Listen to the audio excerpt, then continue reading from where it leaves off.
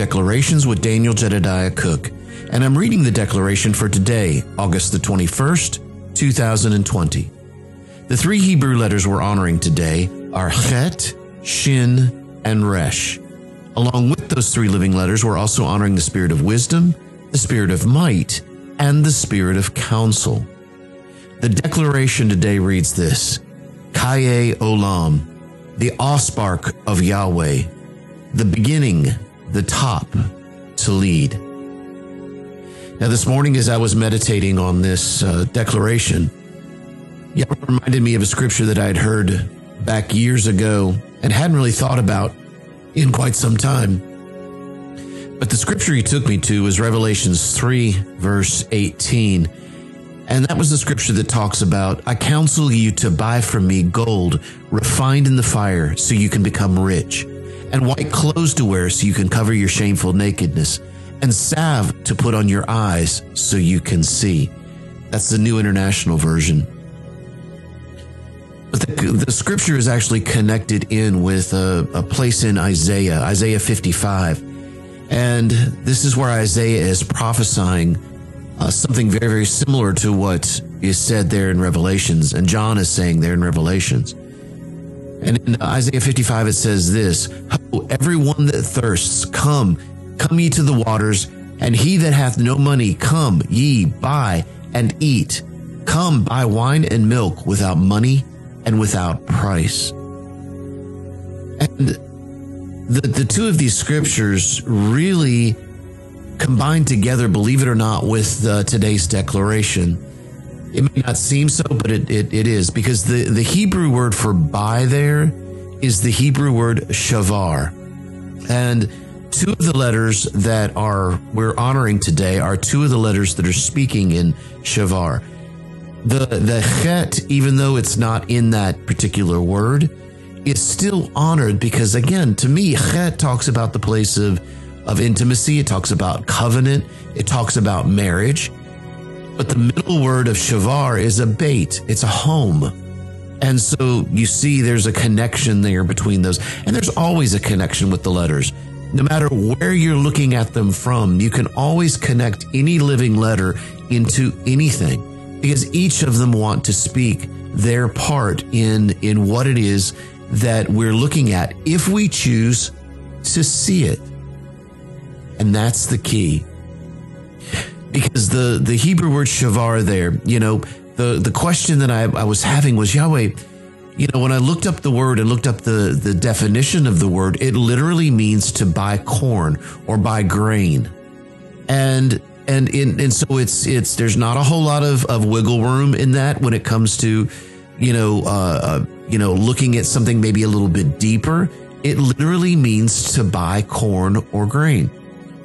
And so I began to ask the question, well, Yahweh, you're saying in this place, in Isaiah 55, come buy of me, you that has no money, come buy of me wine and milk without money and without price.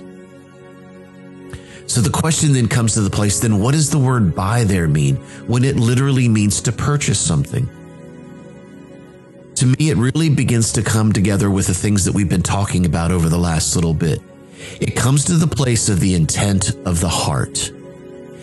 And so those, someone who's thirsty, Isaiah 55 talks about everyone who is thirsty, come to the waters. He that has no money, come and buy.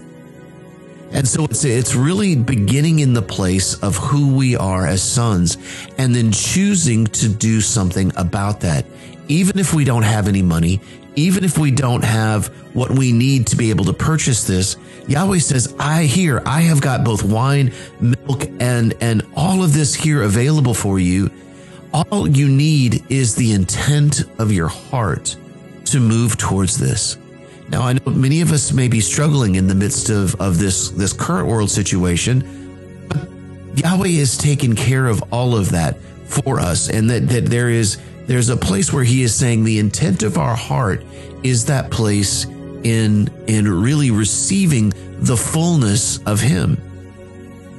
I look at Revelations 3:18, and it's very, very similar, because He's saying, I counsel you to buy from me gold refined by the fire so that you become rich, and white clothes to wear so you can cover your shameful nakedness, and salve to put on your eyes so you can see.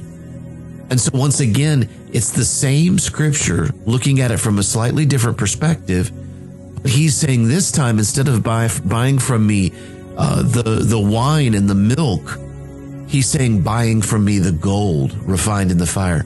So why? What is the purpose behind that? So that we can become rich. So there is a depth to this, and there is a place where Yahweh is showing us. So the real question then comes to this place of, what do we mean by buy? Yes, it does mean the intent of the heart. It does mean that place of that. But, there's also a place when even in the intent of the heart, we look at something and we have to put a value on it.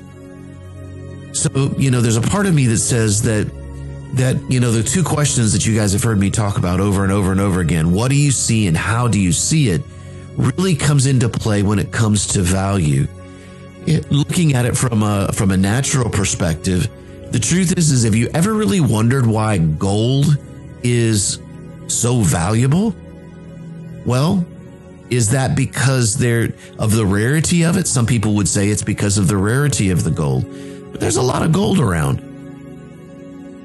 And other people say it's because of other things. But the truth is that the value of anything is the value that we put on that. In other words, do we see this as valuable? Do we see this as something that is worthy of great value? Because in that case, then we will treat it as such. How much more so as sons, as we look at one another, do we need to be able to see one another in this place of the great value? Now, I'm not saying we're not doing that. This to me is a challenge to begin to look at those two questions once again. What do I see and how do I see it? What do I see situations where people are coming against me, or where a world seems to be trying to stop things that are going on, and I want to reject and say, wait a minute, no. And there's a part of that we must do and say, no, you cannot cross, and you cannot come over into telling me, if you will, this place of doing something other than what I know is the word of Almighty Yahweh. But yet at the same breath, there is a place where we look at others and sometimes we can devalue. And so I don't know why Yahweh's taking me down this path today in regards to this, but there's a place in the Zohar that begins to talk about just that, where even in the heart of someone who his heart is not right, that the Zohar talks about this place of us running to them and buying them, if you will. Now, what does that word buy mean in that sense? We're not talking about slavery. We're not talking about the place, but really, remember, let's go back to the place of the intent of the heart. Today's been kind of a deep declaration, and I hope this is getting across the way that I'm hoping that it is getting across. But this Zohar, as it begins to talk about this, really talks about, once again, the intent of our heart. So going to the intent of our heart and saying, look, I see something beyond who you are and who you may show yourself to be. I see yourself as a son of Almighty Yahweh, and I value that in you. I want to buy, if you will. I want to impart. I want to exchange that part of the value of that into the diamond and the treasure that I see inside of you, regardless of what I'm seeing on the outside. I want to buy into the treasure of what I know Yahweh is inside of you. And so you see, there's a place of really counting each of us as being a great treasure, each one of us as being a pearl of great price, each one of us having a piece of the puzzle, if you will, or a piece of the treasury, or if you will, a piece of the matrix, that as the matrix is joined together, creates great strength within the body, creates great strength within the place where Yahweh is wanting to really bless us, to cause us to be rich. So let's come together. Let's come buy of him gold refined in the fire.